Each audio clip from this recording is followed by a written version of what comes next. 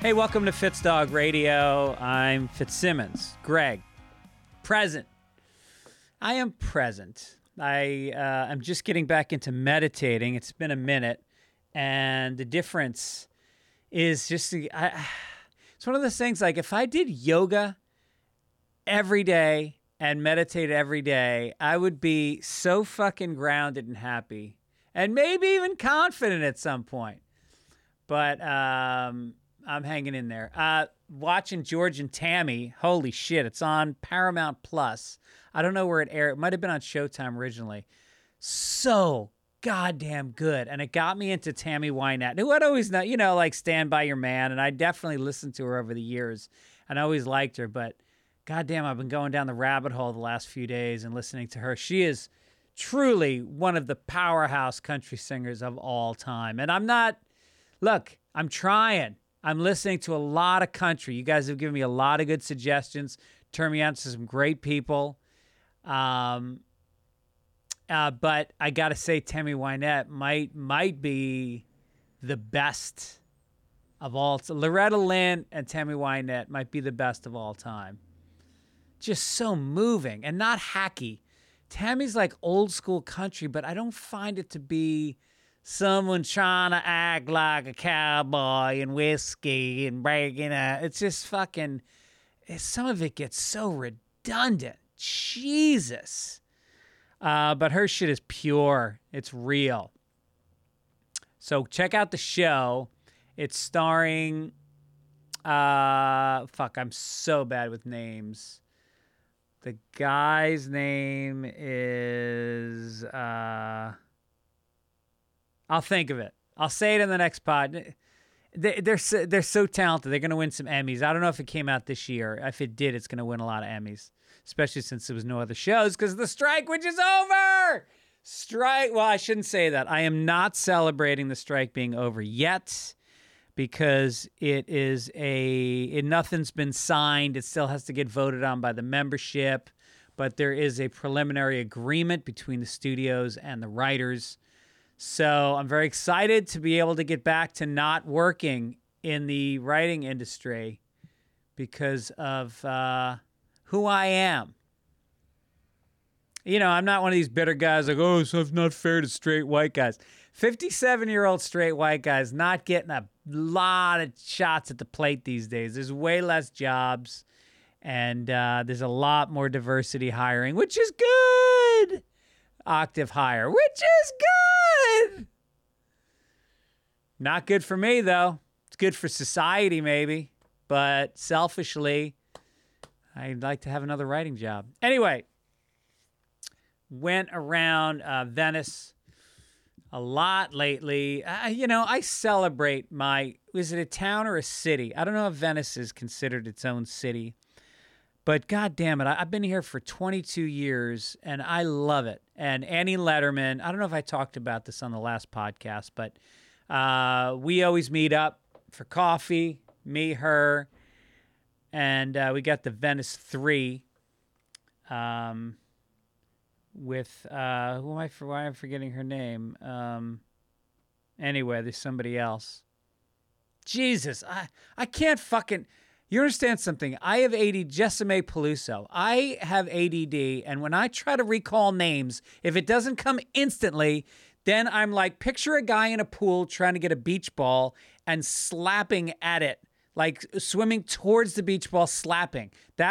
And the name is the beach ball, and it just flees from me, and I can't get any closer to it until I ask somebody to help me with the beach ball. Hey, can you hand me the beach ball? Can you hand me Jessime Peluso's name? Anyway, so me and Annie went on a big walk last week, and I took her through the walk streets. We went, I think I talked about this, but anyway, we're walking again tonight. But the Venice, the Abbot Kinney Festival, which is the main kind of thoroughfare through Venice. It's kind of like the shopping, restaurant, bar, strip. It's gotten pretty elegant. But they have a street fair that's been going on since I've lived here. And when I started, it was like a block long. It was just basically all the merchants would put a table in front of their shops, and maybe it got about 30% more crowded than it normally would on a Sunday. Now it's an extravaganza. It runs 20 blocks. I don't know if there's 20. There's probably 15 blocks on Abbot Kinney. They shut the road down, and there is live music. There's beer gardens. There's food trucks. There's amusement rides for the kids. There is, OG Venice Latino dudes on tricked out bicycles like you've never seen. Picture a lowrider as a beach cruiser. And just a lot of characters. Bras were prohibited. You had to check your bra at the beginning. They were not allowed. There was one bra. And people really gave for a dirty look. It was not cool. A lot of interesting footwear. You could give Venice shit for a lot of different things. You go, oh, it's fucking homeless, it's dirty. Well, then fucking grow up. If you don't like a little dirt, if you don't like a little fucking crime, go move to goddamn, Peoria and live in a gated community. But if you want to see racial diversity, you want to see gays and lesbians and tris and bis and queers and all that, it's all there. You want to see old and young hanging out together, artists, musicians, fucking, it's great. It's a great place. And people wear interesting footwear. They mix it up. Boots, flip-flops. I hate when dudes wear flip-flops, especially if you got some cruddy-ass, dried-out toenails. Nobody wants to see that shit. What the fuck? What is this, Margaritaville? Are you wasting away in Margaritaville? Put some goddamn toes on your shoes. So we got there at noon, and we were there till it ended at 6:30. Basically, it ended by police cruisers drove up Abbot Kinney with sanitation trucks, picking up the garbage cans, and they basically pushed you out of the street. I didn't want to leave. We had such a great day. It was me and Aaron and Tom O'Neill, my buddy who wrote Chaos, the amazing book about the Manson murders and the 60s and LSD, the Kennedy assassinations. One of the best books ever about the 60s. Definitely about Manson. Fuck Bugliosi. So get that book. So me and Tom are walking around together with my wife and Mikey Fitzgibbon and assortments of other people we ran into during the day. And it was fun because Tom and I were getting... I don't get recognized a ton, but I get recognized, walking down the street. On an average day, I'll get recognized at least once. But at a festival, it's a lot. And so me and Tom were competing about who got recognized more, which, again, was not a ton. But, 4 or 5 times, 4 or 5 different people. And then but without exception, if they recognized Tom, he would say, do you know who this is? And they would go, oh, that's Greg Fitzsimmons. And if they recognized me, I would say, do you know who this is? And they would say, oh, it's Tom O'Neill. So that was fun.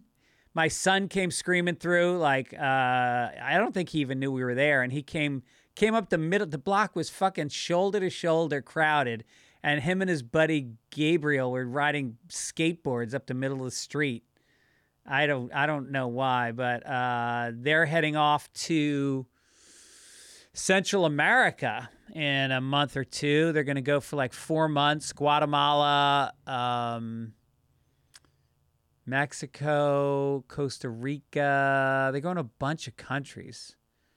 He's just working right now at a restaurant, saving up some money. But they're both fluent in Spanish, and this kid Gabriel is kind of a cool Renaissance man. He does it all, so he's in good hands with him. Lot of good Central American food at the festival. We had empanadas. We had cortadas, although I think that's Spanish. Everything was very international. There was fucking Brazilian food. There was Thai food. It was so great. So anyway, good times. You guys should check it out next year. It's usually in September every year. Had a great weekend down in Escondido, which is about 40 minutes north of San Diego, inland a little bit. It was where me and Aaron went on our timeshare trip. See last podcast for details of that. But I was back down there at a place called the Grand Comedy Club. Really fucking fun little club. Intimate, groovy people. They're, they're just interesting. I talked to a couple in the front row. The woman was dressed. She was about maybe pushing 30, but she had on a jean jacket, like a denim Levi jacket. And her hair was long, but it was feathered back like Farrah Fawcett. And she had on like blue aqua dangling earrings and heavy eyeliner. Total 80s. She was like Pat Benatar. And she was pretty and she was badass. And I go, what do you do for a living? And she said, I'm a predatory bird handler. And I said, what is a predatory bird? Do they hang around like parks and leer at children? But she's like red-tailed hawks and what are those other ones that fly? Falcons. And she takes them hunting. People, she works for a company and they take them hunting for rabbits and squirrels. I go, yeah, and cats. Don't tell me the hawks never come back with a fucking cat. And she kind of looked down and away. It happens. And then they slide that fucking collar off and they throw it down the sewer. But there's the cat population is dipping in Escondido since this company started. And then her boyfriend, same thing. He was kind of a good-looking dude. And I go, that's weird because with that job, I would have guessed homely and kind of nerdy. But you guys are good-looking and cool. So thanks to everybody who came down. Jacob Feldman featured for me. He did a great job. Funny young comic. Check him out. He's working out of L.A. Speaking of stand-up, I'm coming to Shirley, Massachusetts on October 5th at the Bull Run, and then Manchester, New Hampshire the next night, Nashua on October 7th, Foxborough October 8th, Sacramento, Arlington, Baltimore, Houston, Bakersfield, Austin at the Mothership, November 17th through 19th, just announcing that now. San Francisco at the Punchline, November 30th through December 2nd. Fort Worth, Atlanta. All shows available for ticketing at fitzdog.com, where you can also send me a message. Send me an email. I get back to everybody. Always. It's what I do. I also go to a lot of sporting events. I go to concerts. I go to theater. How do I get there? I go to Game Time, baby. The best app for buying tickets for whatever you want to see live. They basically cash in on this like last minute tickets, flash deals, and they get you in. You don't have to stress about, oh, should I buy them now before tickets go up? Just hang with them, track the tickets, and then you'll get yourself on their app. It's a piece of cake app, couple taps. It's right there. You don't have to download. You have to print. You don't have to transfer. Piece of cake. Check out what it looks like from the seats. There's a video tab on the app. And they've got a guarantee. If you find tickets for less, they will refund you 110%. If it's the same row and show and all that. What else? Right now I'm looking at tickets for Jason Isbell in Nashville. So we're going to track those. And then Wheeler Walker Jr. We're going to get our tickets for that. And it's local. You put in where you live and it shows you what's going on in your area. Open your eyes up to, who knows, maybe Chelsea Handler's doing live comedy in your area. Maybe Mo Mandel. Maybe Rush is touring again with a new drummer. Download the Game Time app. Take the guesswork out of buying tickets with Game Time. Download the Game Time app, create an account, and use code FITZDOG for $20 off your first purchase. Terms apply. Again, create an account and redeem code FITZDOG, FITZDOG, for $20 off. Download Game Time today. Last minute tickets, lowest price, guaranteed. Hey now. Want to give a shout out also. My friend Zoe Friedman sent me all the info for the Comedy Gives Back Health Net. If you're a comedian who's struggling, Comedy Gives Back is this great organization that I work with. I'm on the board for one of their events, the golf tournament that's coming up. And they raise money and they help out comics that are down on their luck, need mental health care. They need drug rehab. They've done an amazing, I've met so many comics that have been helped out by Comedy Gives Back. So this is a shout out to comics. So basically, if you're looking for a way when you're on the road or here to, it's not meant as a health insurance, but what it does is it gives you access to a year of coverage where it can find you low cost and transparent pricing for prescriptions, specialists, urgent care, ER visits. So go to comedygivesback.com/healthnet and see what they can offer you. And why? Where do they get the money for? In this case, this program is being funded by Bert and Leanne Kreischer. They're doing the Fully Loaded tour is getting a generous support to Comedy Gives Back, which is a shout out to Bert and Leanne for that.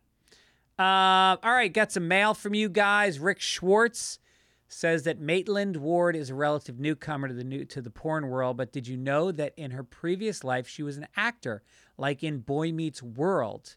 She is one of only a few who successfully made the transition from mainstream to pornography. So she's a woman that I met doing the Adam Carolla show who was very sexy and very fun. And she was great on the show. And yeah, so there you go. Lucia Ribera has our first overheard. She said, one woman at a table in a coffee shop says to her friend, "Why don't you smile? You'll be so much prettier." Seriously, strangers come up to me and tell me to smile. And that's a tough. I don't know if I read this one already, but you can't say it enough. Just smile. Try. I don't smile. I have resting cock face. And my wife has always been told, she grew up in New York City, and everybody was always walking past her on the street telling her to smile. It's hard. It's hard, but it's worth it. Just try to smile. I mean, maybe you can retrain your face. Maybe if you get Botox just in the upper part of your cheek, maybe that'll suck the sides of your lips up into like a Joker-looking smile.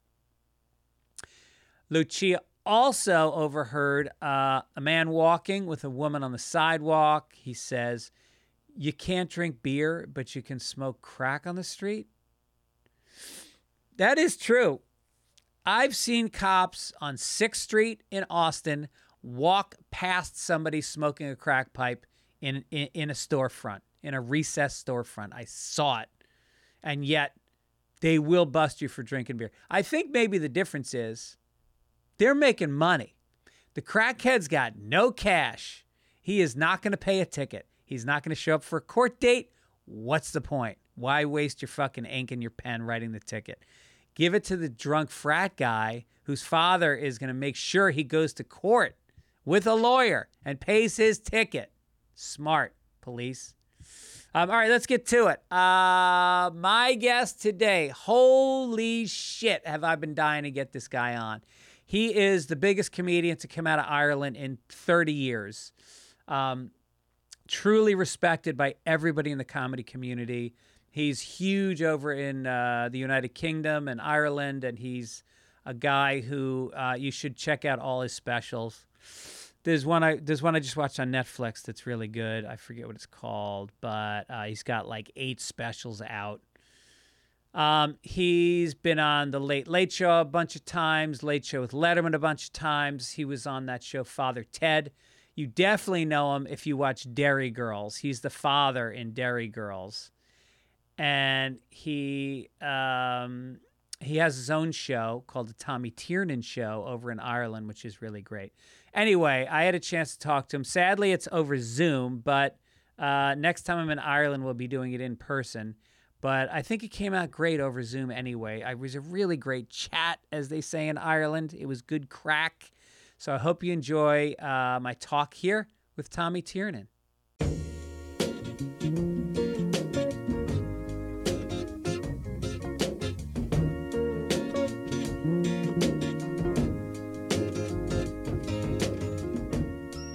You look great. Beautiful. Oh, thank you, man. I appreciate that. Really? I just got a new computer, so I think my definition is higher than it used to be. Well, it suits you. You have the face for high definition. Oh, God bless you, Tommy. Tommy Tiernan joins me right now on Fitzdog Radio. Tommy's a gentleman who, if you don't know him in the States, which is a goddamn shame, he's comedy royalty in Ireland and around the UK and I would imagine Australia and Europe. Not really. No? I'm kind of I would have a profound impact in very few territories. I think you once described yourself as a local poet. I like that. That was a long time ago. Now I'm more of I was talking to somebody recently. I'm one of the I'm one of the unknown prophets. One of those awkward little books of the Bible. I know. I was thinking about this actually before we got talking. You know, I think it was about, God, I don't know, maybe nearly 20 years ago when we did a show together in, I think it was San Francisco. Is that what it was? San Francisco? I think so. Yeah. There's a red-headed lady who was running the club. Oh, who was Molly. Quite famous. Molly, yeah. Right. Yeah. Molly I think it was her place. So we're still at it 20 years later. And so how do we keep going? How do we, you go through, stand-up has appetites in terms of popularity and all that kind of malarkey and whatever style of comedy is in and been given a high profile. And sometimes that's shining on you and sometimes it's not. So how do we keep just going with I know we're financially obliged to keep going. Yeah. But and creatively, that thing of just keep going and keep working on the craft and so that's it is a moving target, but it's funny when people ask me, is it really hard now in this woke environment? I just have such a fucking issue with that word. In this woke environment to do stand-up comedy, I go, it's the opposite. It's that people come to comedy clubs because it's the last bastion of free speech. It's the only the only place you can, in the confines of that room, you can talk freely. And, especially now, I don't know if they do it in Ireland, but a lot of clubs in the States, including that club in San Francisco, have these sleeves where you come in and you got to stick your cell phone in. Oh, yeah. Club locks it and you get on the way out. So it preserves that. But we're the hookers in the whorehouse in Utah. Is that?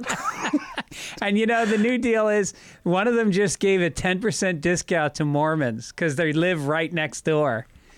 And the Mormons have outlawed pornography on the internet. So they go, come on over here. And apparently 90% of the clients now are Mormons. Wow. That's a biblical percentage as well. I think evangelical Christians are encouraged to give 10% of their earnings as a tithe. That's right. The prostitutal tithe. Yeah. Well, look, Jesus Christ was the most woke guy in history. You think that, if you're giving money to a prostitute, that's exactly what Jesus would have done. Mary Magdalene. Sure. He hung out with them anyway. We're not sure of the details of his interactions with them. Right. But we know for sure that they were friends. We know that for a fact. Yeah, nobody talked back then. You could be friends with a prostitute without stuff being said about you. No, it was expected. Yeah. Countercultural figures. But isn't it funny when you think about Jesus, like all these quote unquote Christians in this country, which has really just become an arm of the political right. Sure. And they are the most anti-woke group, these Christians. And Jesus Christ, all he cared about was the poor and putting the last shall be first. He used to wash the feet of paupers. Yeah. He was a kind of a mentally ill communist.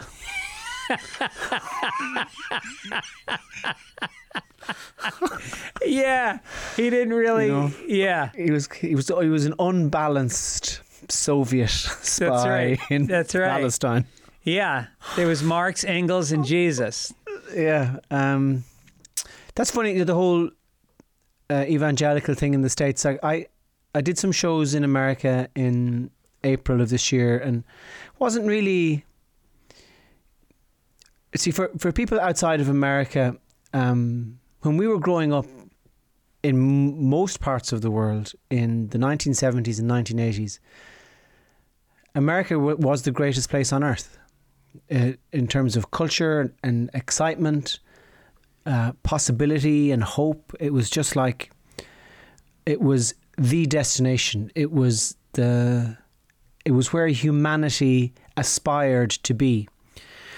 So that adventure was had all through the 70s and 80s and into the 90s and all the type of stuff. And I hadn't been over there for such a long time. And the gigs were booked and I wasn't really looking forward to it. I was going, has the adventure gone out of America or something? Or maybe now the adventure is in the fact that it's falling to pieces. Yeah. That's where the adventure is. But what I realised when I was there was how much I loved the place. Yeah. And how much Americans get a bad rap abroad, but I loved walking around and talking to people, and I think you guys have an amazing sense of humour. I think there's a slight edge of sarcasm to all of you. I think there's just, everybody is ironic and just ready for a funny line, or they're sincere and they're friendly. So I love it over there. That's an apt description of Ireland as well. Well, you were just over here, not far from where I live, actually. And what was your I reached out to you, and then it was a very flaky reach out because I had spoken to. Do you know a guy named Kevin? You know Kevin Healy, obviously. Of course, yeah. So he booked me in over at the Roisin Dub. Is that how you say it? Roisin Dub. So it's the Roisin Dove. It translates as the Black Rose. Oh, okay. We got one of those in Boston. We got a Black Rose pub in Boston. So I was over there, family vacation, but I dropped in and I did one show over there, and he is just the nicest guy in the world and such a character. And a guy named Carl Spain opened for me. Yeah. Oh my good God. Yeah. Right. He's kind of like how would you describe him? He is. He's destructive. And he's fluent, and he's brilliant, and he's a mess, and he's fantastic. He's a bit like if Cheers was set in an actual shelter for the homeless.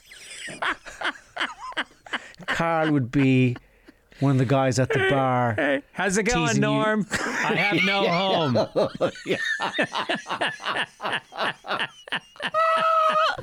So he has cultivated the look of destitution to a T. No, he's amazing. I mean, he comes off in a full sweat when he's done. Oh my God! But his power of his mind is so sharp comedically. He's amazing. Anyway, so Carl opened for you. Well, I guess I should say he hosted. I don't know what you call it over there, but so it was great meeting him and watching him. He brought me up and I go, Carl Spain, everybody, 45-minute set, 3 minutes of material. How about a hand for him? That's him. But then we rented an Airbnb from a guy named James Cunningham, and I think your wife and his wife know each other. And so he put us in touch, and I was like, oh yeah, God, I'd love to have a coffee with Tommy. And then by the time I got the info, we had to go to the cliff some more, and so I texted you just to say I would have loved to see you. But Galway. Let's talk about Galway for a moment. It was My grandparents are all from Ireland, and so I've been over there. That was probably like my 5th or 6th trip over there, and I got to bring my kids for the first time. Oh, lovely! Yeah. And they're 22 and 20, and they both have been immersed in the, Irish music. And I used to read Yeats to them at dinner sometimes, and I just wanted them to not. And unfortunately, the limericks that my grandfather used to recite when we had holidays, he would go on for an hour, and as he started to lose his mind, my mother and her sisters would finish the limericks for him. All right. And it's so sad when I think that died away. Like I don't know those limericks anymore, and they were beautiful. And so I bring them to Ireland, and they got it. They immediately felt like, this is where my DNA is. This is where I started. Yeah. You know, it was incredible. Galway's an interesting spot. Galway has had to develop the ability. It's very small. It's only a population of maybe 80 or 100,000 people. Yeah.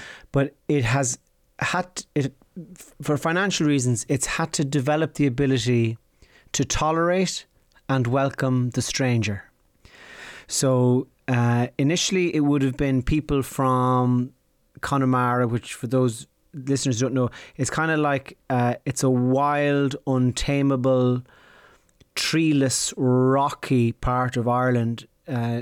People live there and they're native Irish language speakers. So Galway would have had a strong English language base, so they had to be able to deal with these kind of crazy mountain people. They had to be able to deal with fishermen from Spain and Portugal and France landing in the port. Right. And then in around the 1930s and 1940s, in order to survive, it had to be able to welcome students. Right. And because the place is so small and the student population could be at any time 5 or 10% of the people living there, you had to develop the ability to live with odd creatures coming from other parts of the world and the country. Right. And now it's a big tourist place, so it's developed the ability to live with the strangeness of that. And I landed here. I've been living here 35 years now, and I love it. I love the fact that we're right beside the Atlantic Ocean, and the fact that every day the sea is different from hour to hour, never mind from day to day. The weather changes so much here. You look out across Galway Bay and you can see infinity, in the sense that there's no buildings in the way. You look as far as the eye can manage into the distance, into the horizon. And the city is 1,000 years old, so the centre of it, the streets are quite narrow and windy. The suburbs are boring like every other suburb in every other country.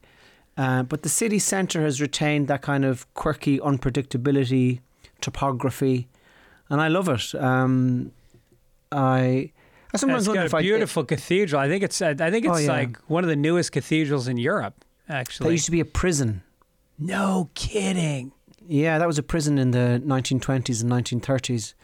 And then we just started behaving ourselves so we'd no more bad people. Oh, good for you. Isn't that amazing? How'd you do it?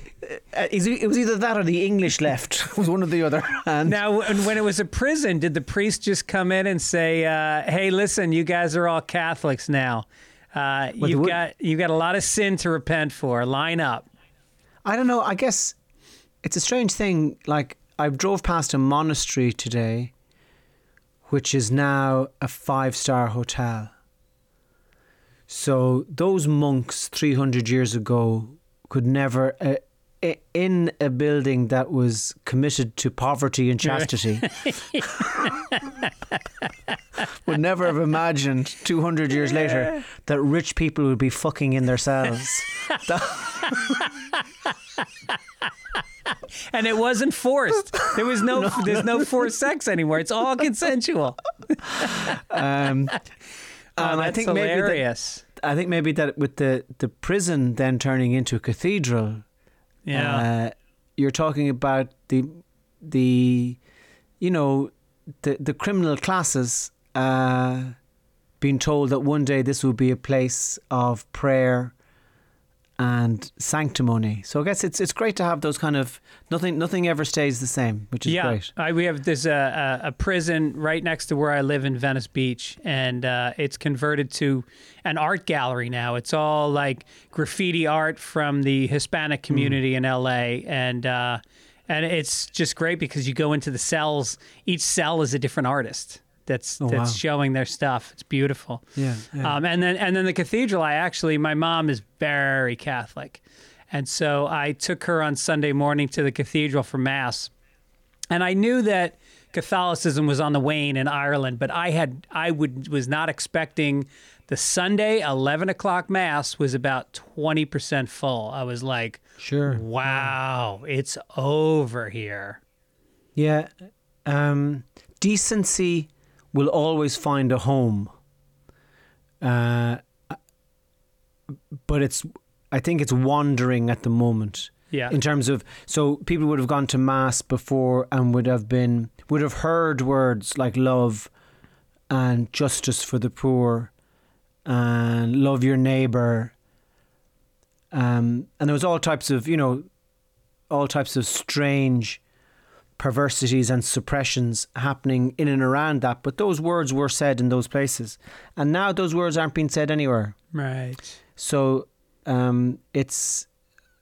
we don't have a story anymore. You know, in Ireland we had a Catholic story, and that was, you know, when we separated from England, we just the main thing was to be as un-English as we possibly could. Right. To separate ourselves from the colonizer. By the way, this is I'm very well aware this is all barroom sociology.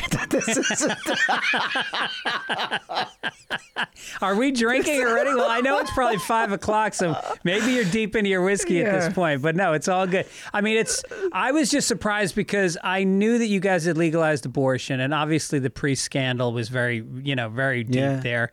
But I really didn't expect that. And the funny thing is, the priest came out and then the altar boys came out. And it's not like the old altar boys. These guys are about 6'3", built. Nobody's sending their scrawny kid to be an altar boy anymore.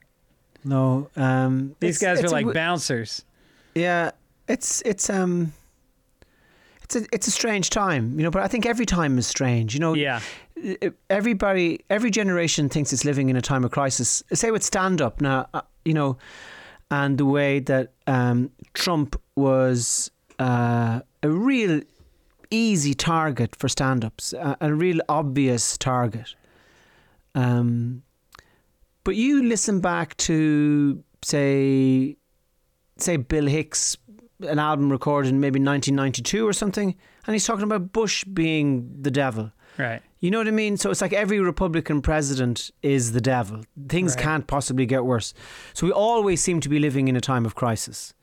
I don't know what my original point was, but it's not important. Well, it's that there used to be a focal point for faith and good deeds, and it was the church. And now there isn't. Where is that going to be now? Yeah. Now there isn't. So yeah. I don't know. I don't know where people go to nourish their decency anymore. I'm not sure. Yeah. Well, I think it's this new Gen Y gets a lot of heat because they're not hardworking and they're not getting on board with the linear progression of college, you know, internship, job. But at the same time, they are. I mean, you know, this woke concept. It's just progress. They are pretty committed to changing the world. There's so many of my son's friends who are just getting out of college. You know, my son's going to Central America to teach and to try to you know, he's fluent in Spanish and he wants to get involved with that. My daughter wants to work with special needs kids. I think that there's a real philanthropic vibe to these kids, and I don't know that it's going to be organized as much as it's going to be done individually, and who knows how the internet affects the proliferation of that. Sure, but that was always there. That was always the thing, to go to Central America and South America and work with people that you thought needed your help. It's always been part of youth culture. You know, I've got 6 kids, 2 of them in their early 20s, and I don't think I think this generation, their generation, is more anxious maybe than we ever were. Right. But I don't think they're lazy at all. I don't think they're more important than the adults. That's one thing I don't hold with this veneration of children. You know, that you know, there was a time when old people were revered. And now we've flipped that on its head completely, and it's all about the young. So we're just swinging. Everything is an experiment and an adventure. Right. You know, well, Ireland will one day be united. Why? Because that's the most exciting thing that can happen. Right. Do you know what I mean? It's exciting, and it has to happen just out of curiosity. Well, is Brexit going to make it happen? Is that going to be the impetus? I have no idea. I've no idea what will make it happen, but it just in the sense that we're a species that's hungry for stimulation. Right. You know, we can't stay bored for too long, and even if our behaviour is destructive, at least it's fucking interesting. Right. You know what I mean? So even if it's the worst idea in the world to leave the European Union, fuck it, let's do it. It's interesting. Right. You know, so I think Ireland will be united one day. I think in America, I mean, things are so interesting there that it's dangerous. It's kind of... Yeah, I think there's an addiction to chaos. There's an addiction to leaders telling you that they are going to change things and they don't have a plan. The amazing thing is that the Republicans want to repeal health care. Not once have they put forward their own plan that makes any sense. You know, every plan they have about taxation and going back to the idea that there's trickle-down economics, which has been proven to not, they keep throwing it back out there because it's radical. It's, you know. But there are, you know, as well, there are dangerous people in power. There are people who, by the gift of privilege, are able to tolerate the idea that poverty is a sign that the system is working. Yeah. 'Cause if you have people who fail, that means you have people who can succeed. Right. And as long as you can have people who can succeed, we are doing our job. So the poor people, God be good to them, they are a sign that everything is okay. And there are people who believe that. And a lot of them are in very, very, you know, high positions of power and stuff like that. So it's a fucked up, beautiful world. And well, and right now that is the movement from the top. Is they're very upset that unemployment is so low in this country right now because it's giving the workers some leverage. You're starting to see unions get a little bit more empowered. You're seeing wages go up. Minimum wage has just gone up. And that's, you know, the worst.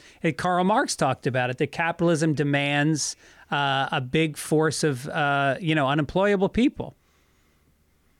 Yeah. I hope someone's writing this down because it's gold. Here's the thing about you. You son of a bitch. You're so fucking smart. It's intimidating for an American. Oh man, I'm not smart. Are you fucking kidding me? Did you go to college? Not at all. I was unemployed. I was officially, so when I left school, tried to be a priest. That didn't work out. And then I tried to I think I just tried to get away from home. So I moved to Galway and I was on, we call it the unemployment benefit, we call it the dole. Of course. Over here. Yeah. So I was on the dole when I was 18.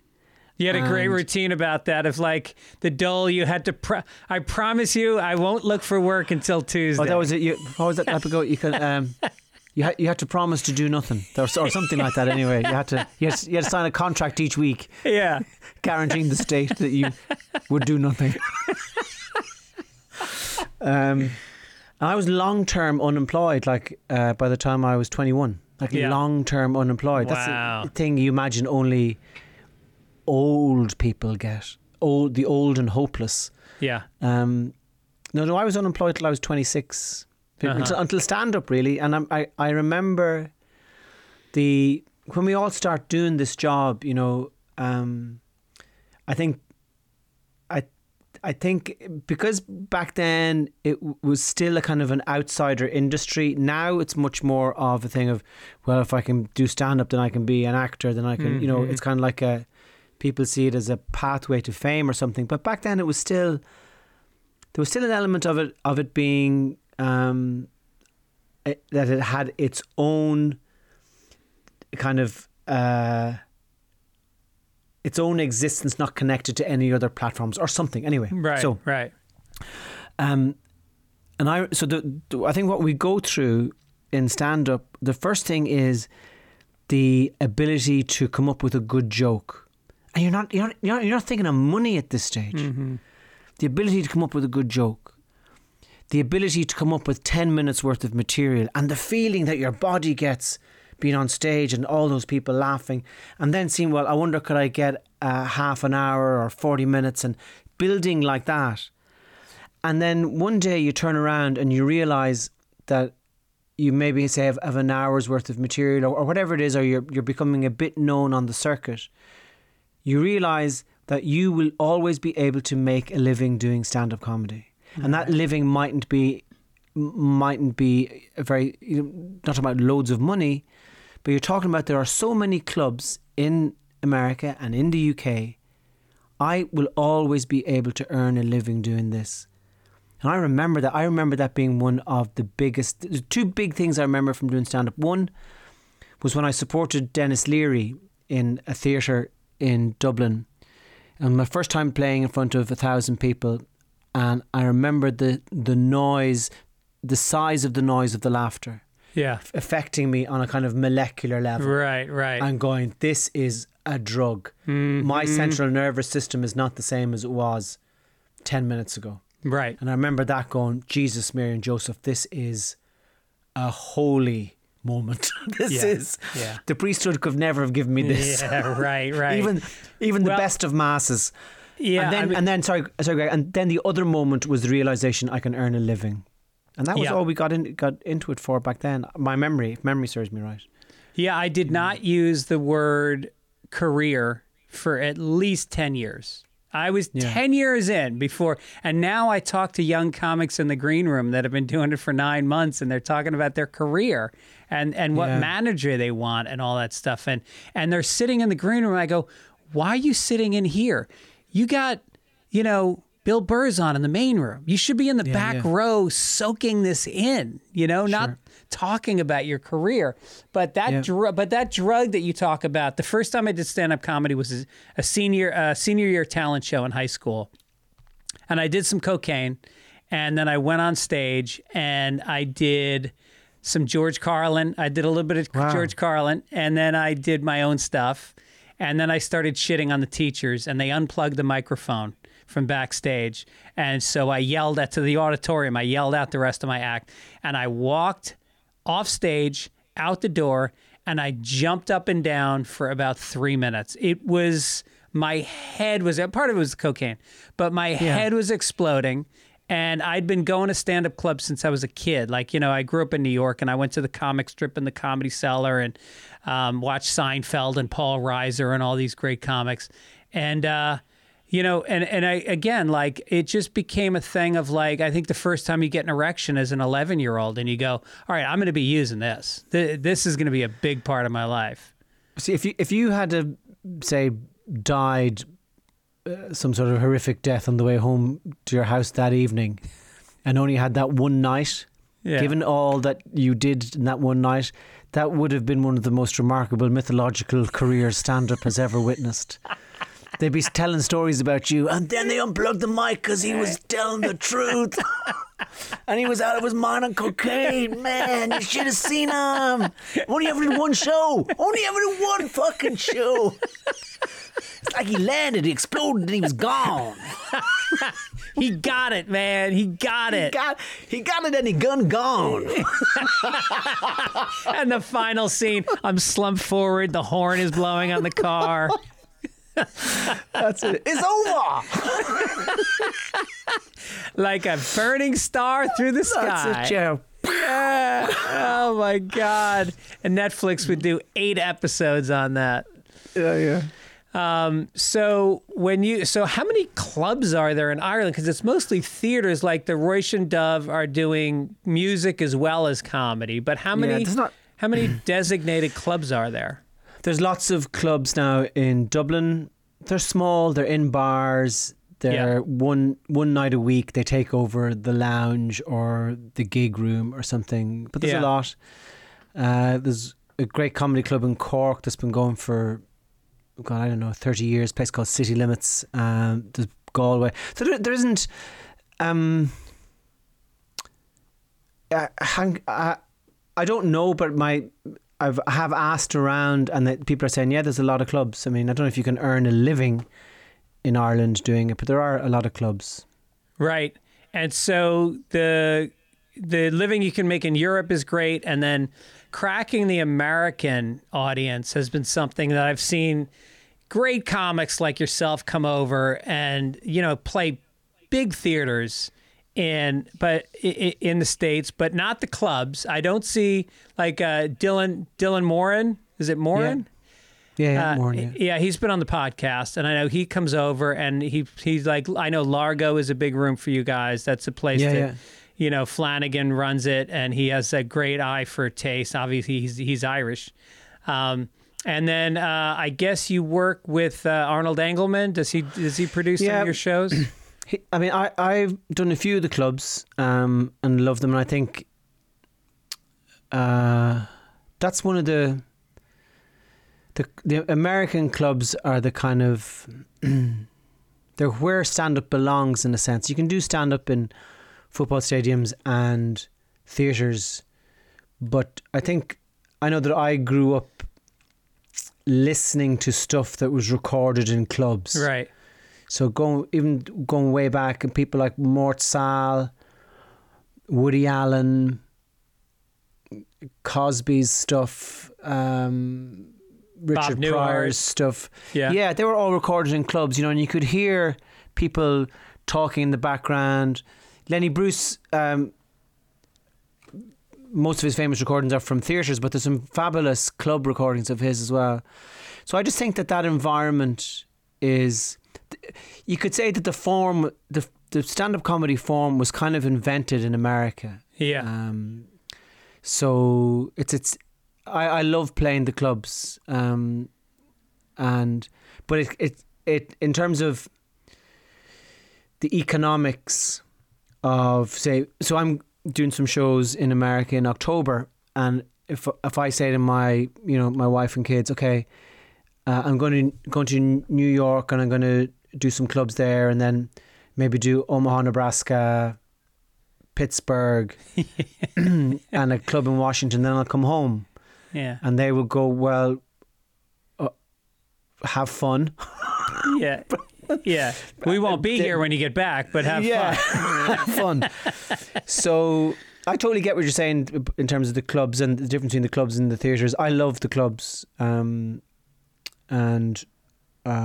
just in terms of the economics of the thing, yeah, you end up doing the theatres because they can it makes sense for the promoter, it makes sense for the act, but I love the clubs. I love them. Yeah, what did you did one at the what was the name of that place in England that you did?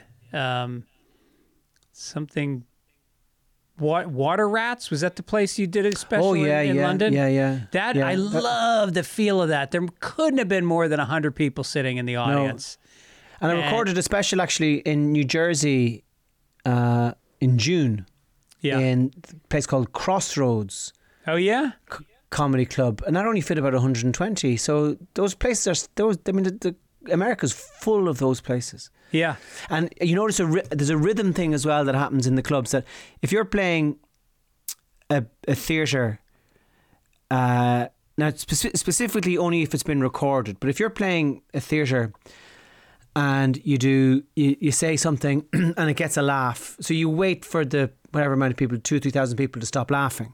Yeah, and then you go on to the next bit. Right. But because there's so many of them, they're laughing for longer, and that just, when you're watching it at home on your computer or whatever, you're going, oh fuck man, this is slow. Right. Whereas in a club, they laugh for half a second and they're on to the next thing. Yeah, I think especially that suits your style, because you are more of a monologist than a joke-to-joke guy, and when you do get your laughs, it's it can fuck up the flow of your story. You're on a rant, and if there's an applause break in the middle of it, and that's the thing I noticed with you, you don't get a lot of what they call clapter here, which is when you do a premise like Trump's a real piece of shit. That's not a joke. You didn't earn that round of applause. Yeah. And I think that your stuff cuts right through that, and it becomes, you can hear a pin drop, and people are hanging on every word. And if there was those gaps of laughter and clapping, you lose that momentum.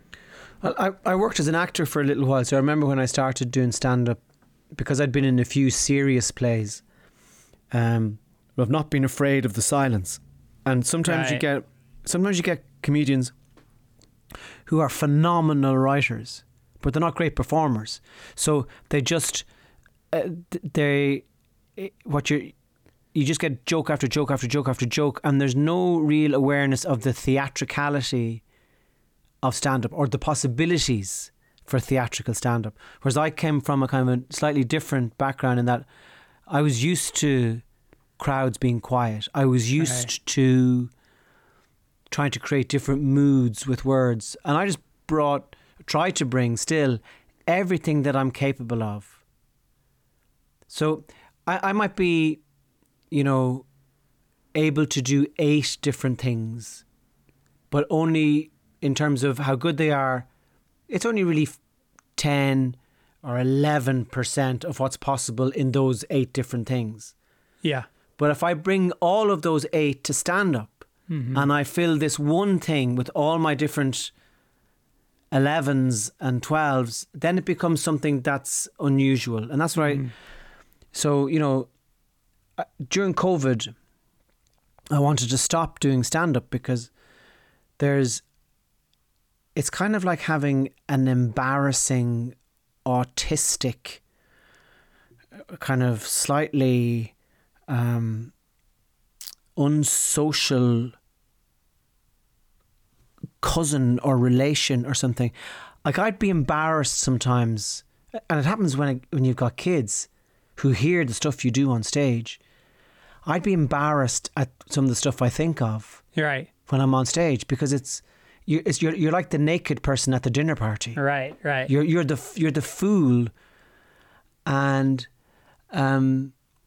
it can be. I remember I said, so I'd been about 1.5 years without doing stand up, and I says, okay, I don't want to resurrect that personality. I pay too high a price for it, because I'm embarrassed and ashamed of what I say sometimes in the cold light of day. In the moment, it strikes me as hilarious, but in hindsight, it's actually mortifying. So I was glad to get away from that. These are inner thoughts, or these are things you express on stage? No. So this was when I was. No, this is stuff I say out loud on stage. Yeah. Right. So then I said, okay, well, what else can I do? And I said, I always kind of fancy myself as a bit of a poet. Yeah. So maybe I'll do some poetry. So I entered some online poetry competitions under another name, and one of the competitions I entered. No kidding. One of the competitions I entered, they published the top 1,000 poems received. I didn't even fucking get into that.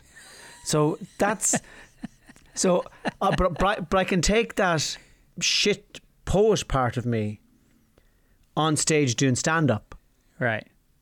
And that's where it belongs. It doesn't belong on its own in poetry, but if I can build it into the stand up, and it can light up the language in different parts of the set where people are laughing at the phraseology rather than there being an actual joke, if that makes sense. I know it makes a lot of sense, and it's something that I've been very aware of with stand-up, is what is it that makes a comic who's a good writer and a good performer go to that next level? And it's exactly that. It's, can you put together a phrase that is poetic, that can condense a bunch of thoughts, that can condense a point of view, a truth, and how quickly people can grasp that truth in a phrase. Sure. Landing a joke with a phrase that resounds and leaves you with more than just the laugh. Which isn't to say you have to be a comic that's always saying something, but just the phraseology is the thing that, when you look at comics that are great, Bill Hicks had an amazing ability to turn a phrase that stuck with you. I just remember that phrase. Remember, he said, "It's been so long since I had sex. The next time I come, it's going to come out like a wax dart." And you go, "Okay." That's amazing. Straight into some woman's forehead.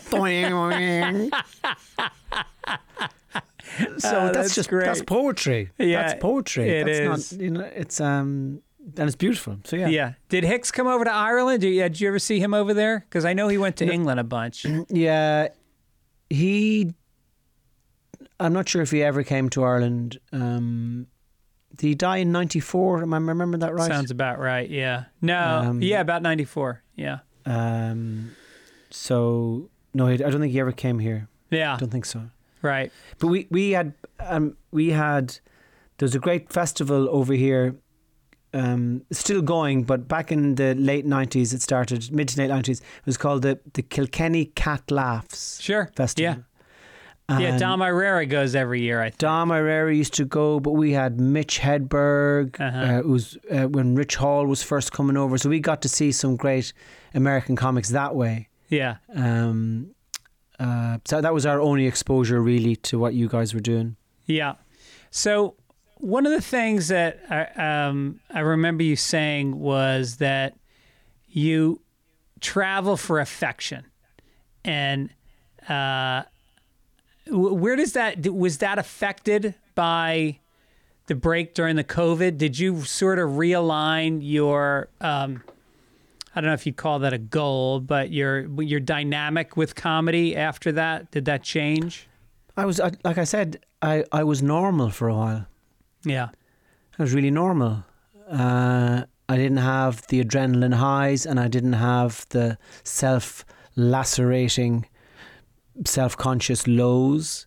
I didn't have the regrets, and I didn't have the flights of fancy that gave me huge adrenaline, and I felt really normal. Yeah. And I wanted to stop. I told my manager, says I'm done with stand-up. I don't want to be that person. Yeah. I don't want to be that out of control again. Yeah. I don't want to be that life of, because the pendulum can be extreme. You know, you can often be exhausted at home in the afternoon. Yeah. I've got kids, and I'm lying. I'm there. I need to sleep. Yeah. And you know, didn't want that. So I tried to quit. My manager said to me, "Okay, well, you know, you were halfway through a tour when COVID struck. Yeah. So what about the rest of the tour?" And I said, "We'll cancel it." And she said, "Well, you can't just cancel. It's going to cost you money." Right. And I says, "Well, how much is it going to cost?" And she said, "It's going to cost you £45,000 to cancel the rest of the tour." Wow. And I says, "Okay, well, I'll call you tomorrow." And then it was funny, because then I started getting ideas about stand-up. Well, maybe I could do this, or maybe I could do that. So my enthusiasm had reignited. But if my manager had said to me, "You can stop doing stand-up now, and it's not going to cost you anything," I would have stopped. Right. Right. When I went back to it, I think I probably had the best 12 or 18 months of stand-up. It was as good as when I started. Because you'd let go of it. You were coming back or something. to it. I don't know. Right. I don't know what it was. Right. But I was excited by it again once I gotten over the reluctance to begin, and I was and I fell in love with it again. Yeah. And that's where I'm at with it. You know, which is a nice place to be. Well, what's your relationship with your not your younger kids, but the ones that are closer to my kids' ages? I just had a very deep conversation with my 22-year-old yesterday about how I was as a parent. He made a little snide comment, and I kind of dug in, and I go, "What did you mean by that? Like, what shortcomings did I have as a father?" And one of the things he said is, "Well, just, you know, by default, you weren't around half the time. Yeah. You know, you were gone. And then when you came back, I felt like we weren't connected, and then we would get connected again, and then you would go away." And the thing you just said, and you would just, it was a bad example because you weren't working during the day. You were just laying around.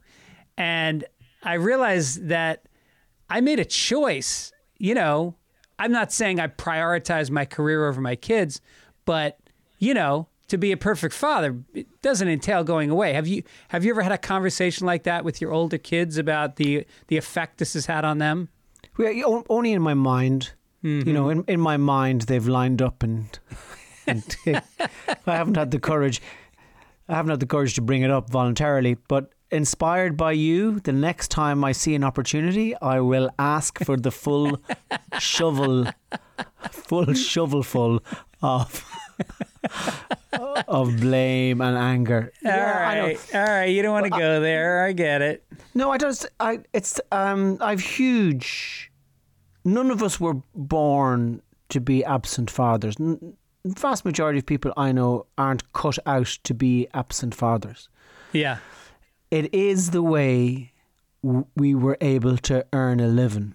Yeah. And, you know, and I also think that there isn't, sure, I think it's all okay, actually. Yeah. I think that every kid comes out of childhood going, you know, you never took me swimming. You never, like my dad I used to play in goals in soccer, and my dad would come to the matches and stand behind the goals, and every time the ball was coming towards me, I'd hear him go, "Oh shit."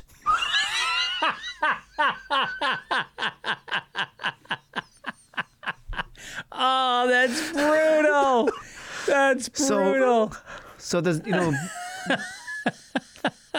I'd wished I'd had an absent father. Yeah, right. I remember my father. I played ice hockey growing up, and my father never came to my games.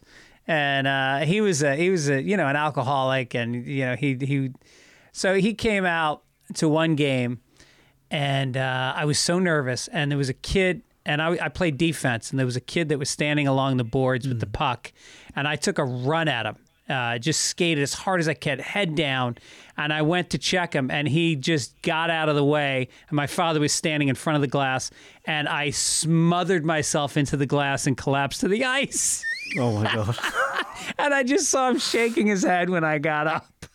I don't know that kid. I don't know that kid. Oh, God. No, so I think there can be sometimes a kind of a shape put on family life, and this is the way it has to be. Yeah. And for those of us who grew up in dynamics or were the fathers in families that didn't quite match that shape, you can start to feel guilty. But honestly, I think it's okay. Yeah. You know, I think it's okay. Yeah. Yeah, I mean, they didn't have... We're the first generation that's stopping cycles. You know, I mean, like in my family, like I quit drinking 28 years ago.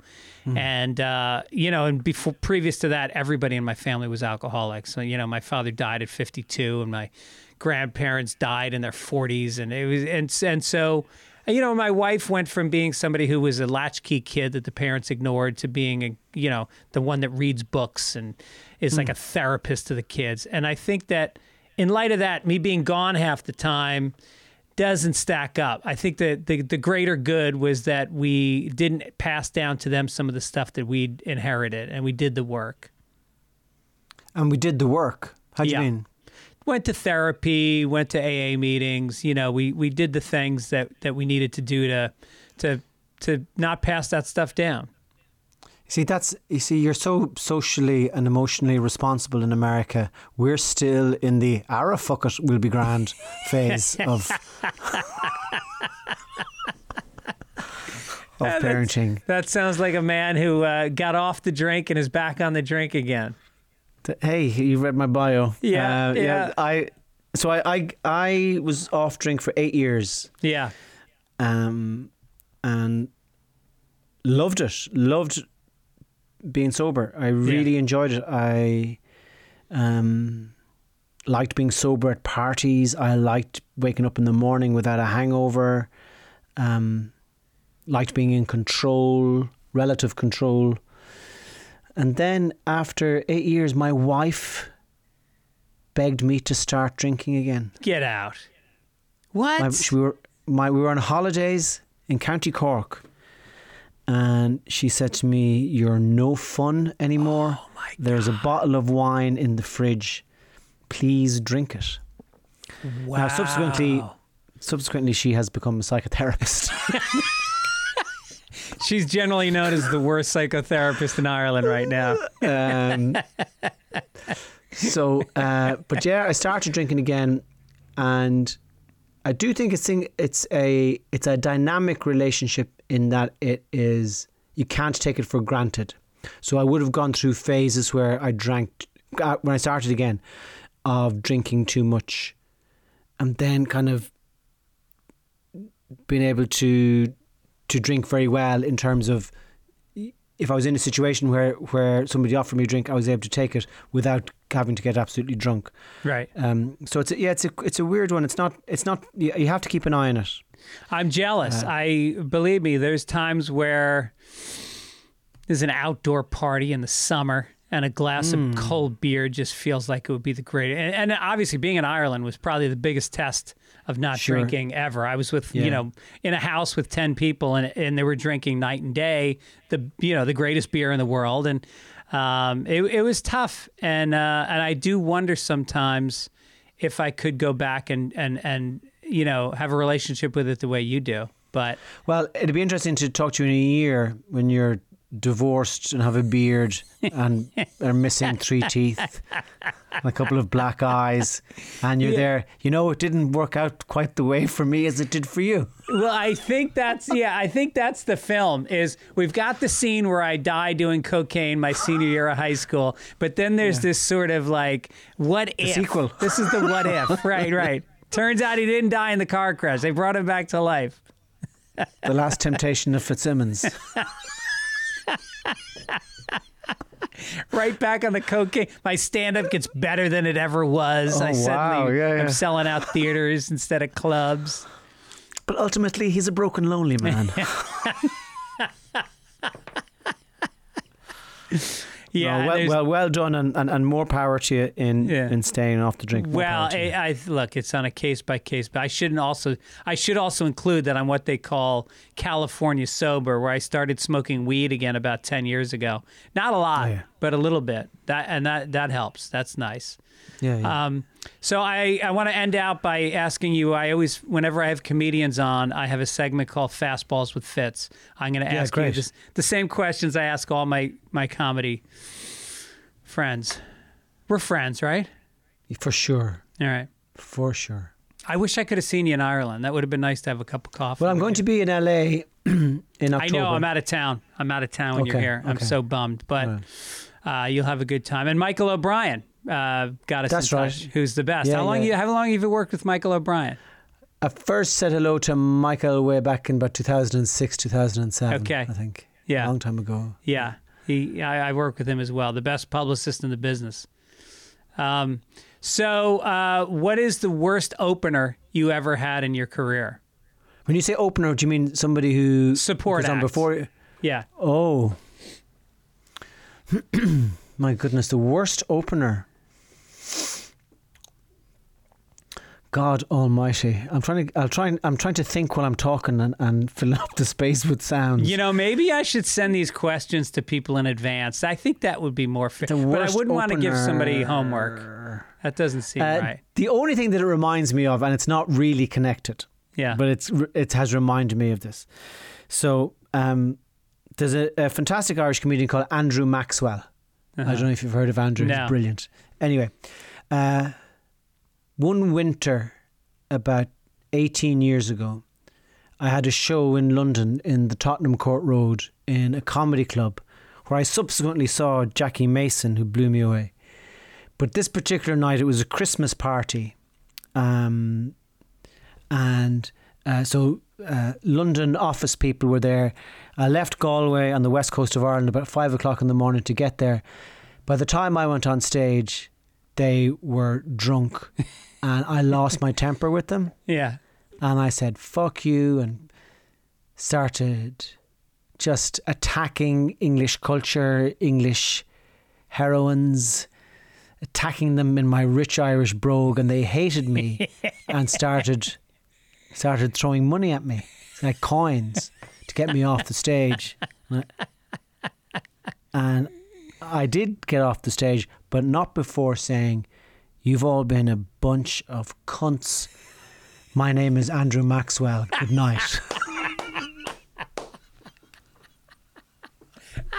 That's fantastic. So that's what the question reminded me of, that particular incident in my life where I...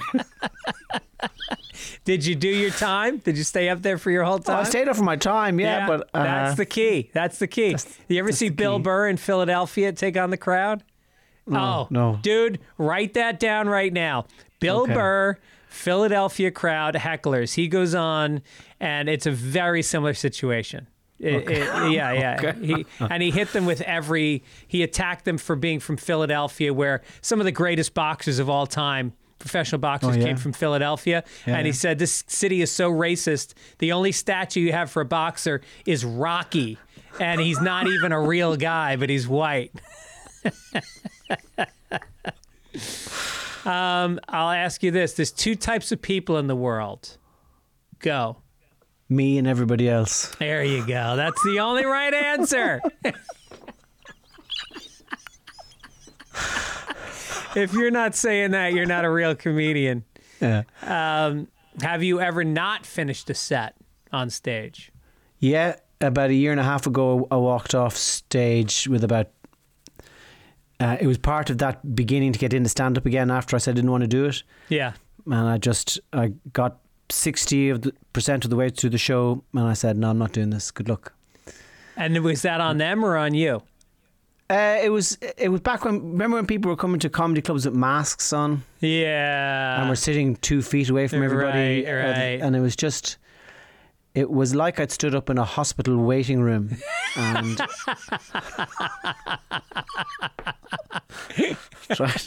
was trying to humour them with my filth. I just go, fuck this. That's great. If you can't see it, that was the worst. When you can't see their faces and you just see their eyes and their eyes seem to be frozen and you don't know what's going on here. No. That's 50% of the feedback we're getting. And if you can't see that, you don't know what's going on. And I think you're a connected comedian. There are comedians, like I don't think Brian Regan would have been affected by masks because he just puts it out. He goes out, he's got his act, he does it.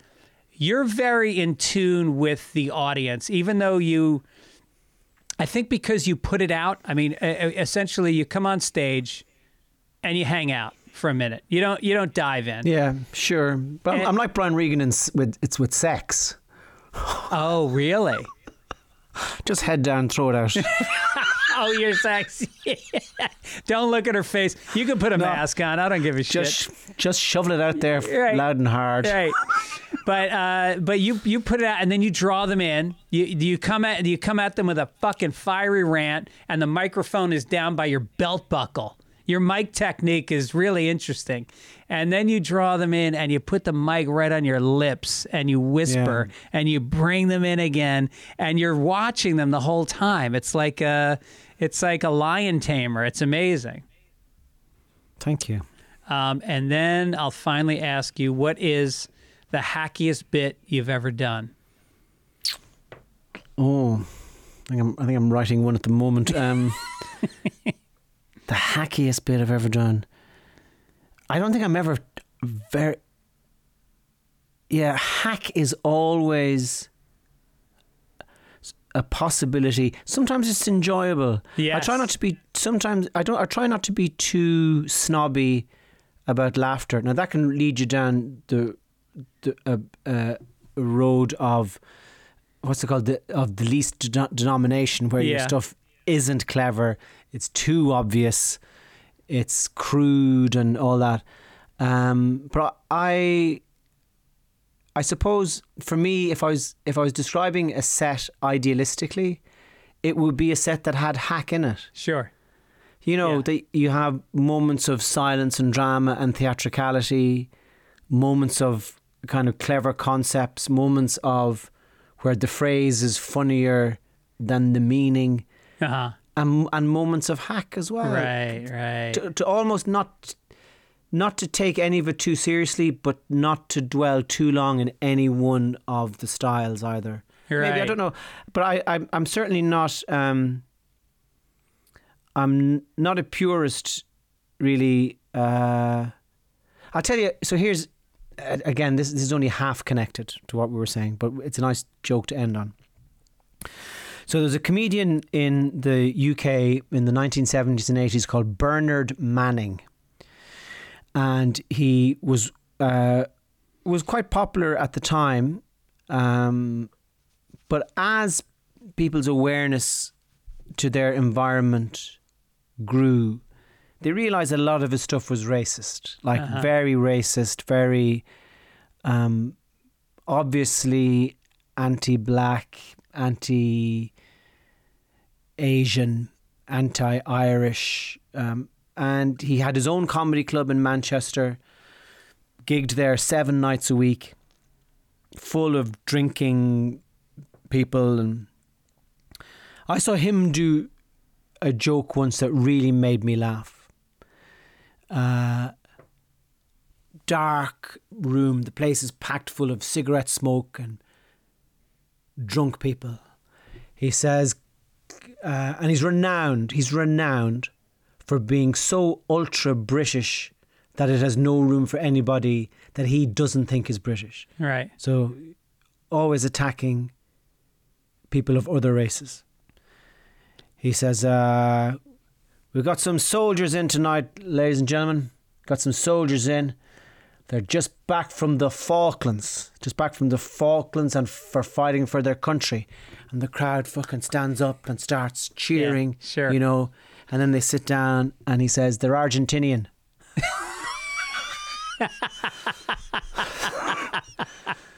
So if even the most racist comic is capable of a good line every now and again, right, then I like to think that we're all capable, that I'm capable of hack. Right. And I try not to give myself too hard a time about it. That was maybe one of the best responses I've heard to that, because it is joyous to throw in a joke. I have a joke about, the proctology exam. And and I have a tagline to the joke that if I walked into the room and I saw Mark Maron do that one line, I'd be like, I don't know about this Mark Maron anymore. And that's why I love doing it. I love to and it fucking kills.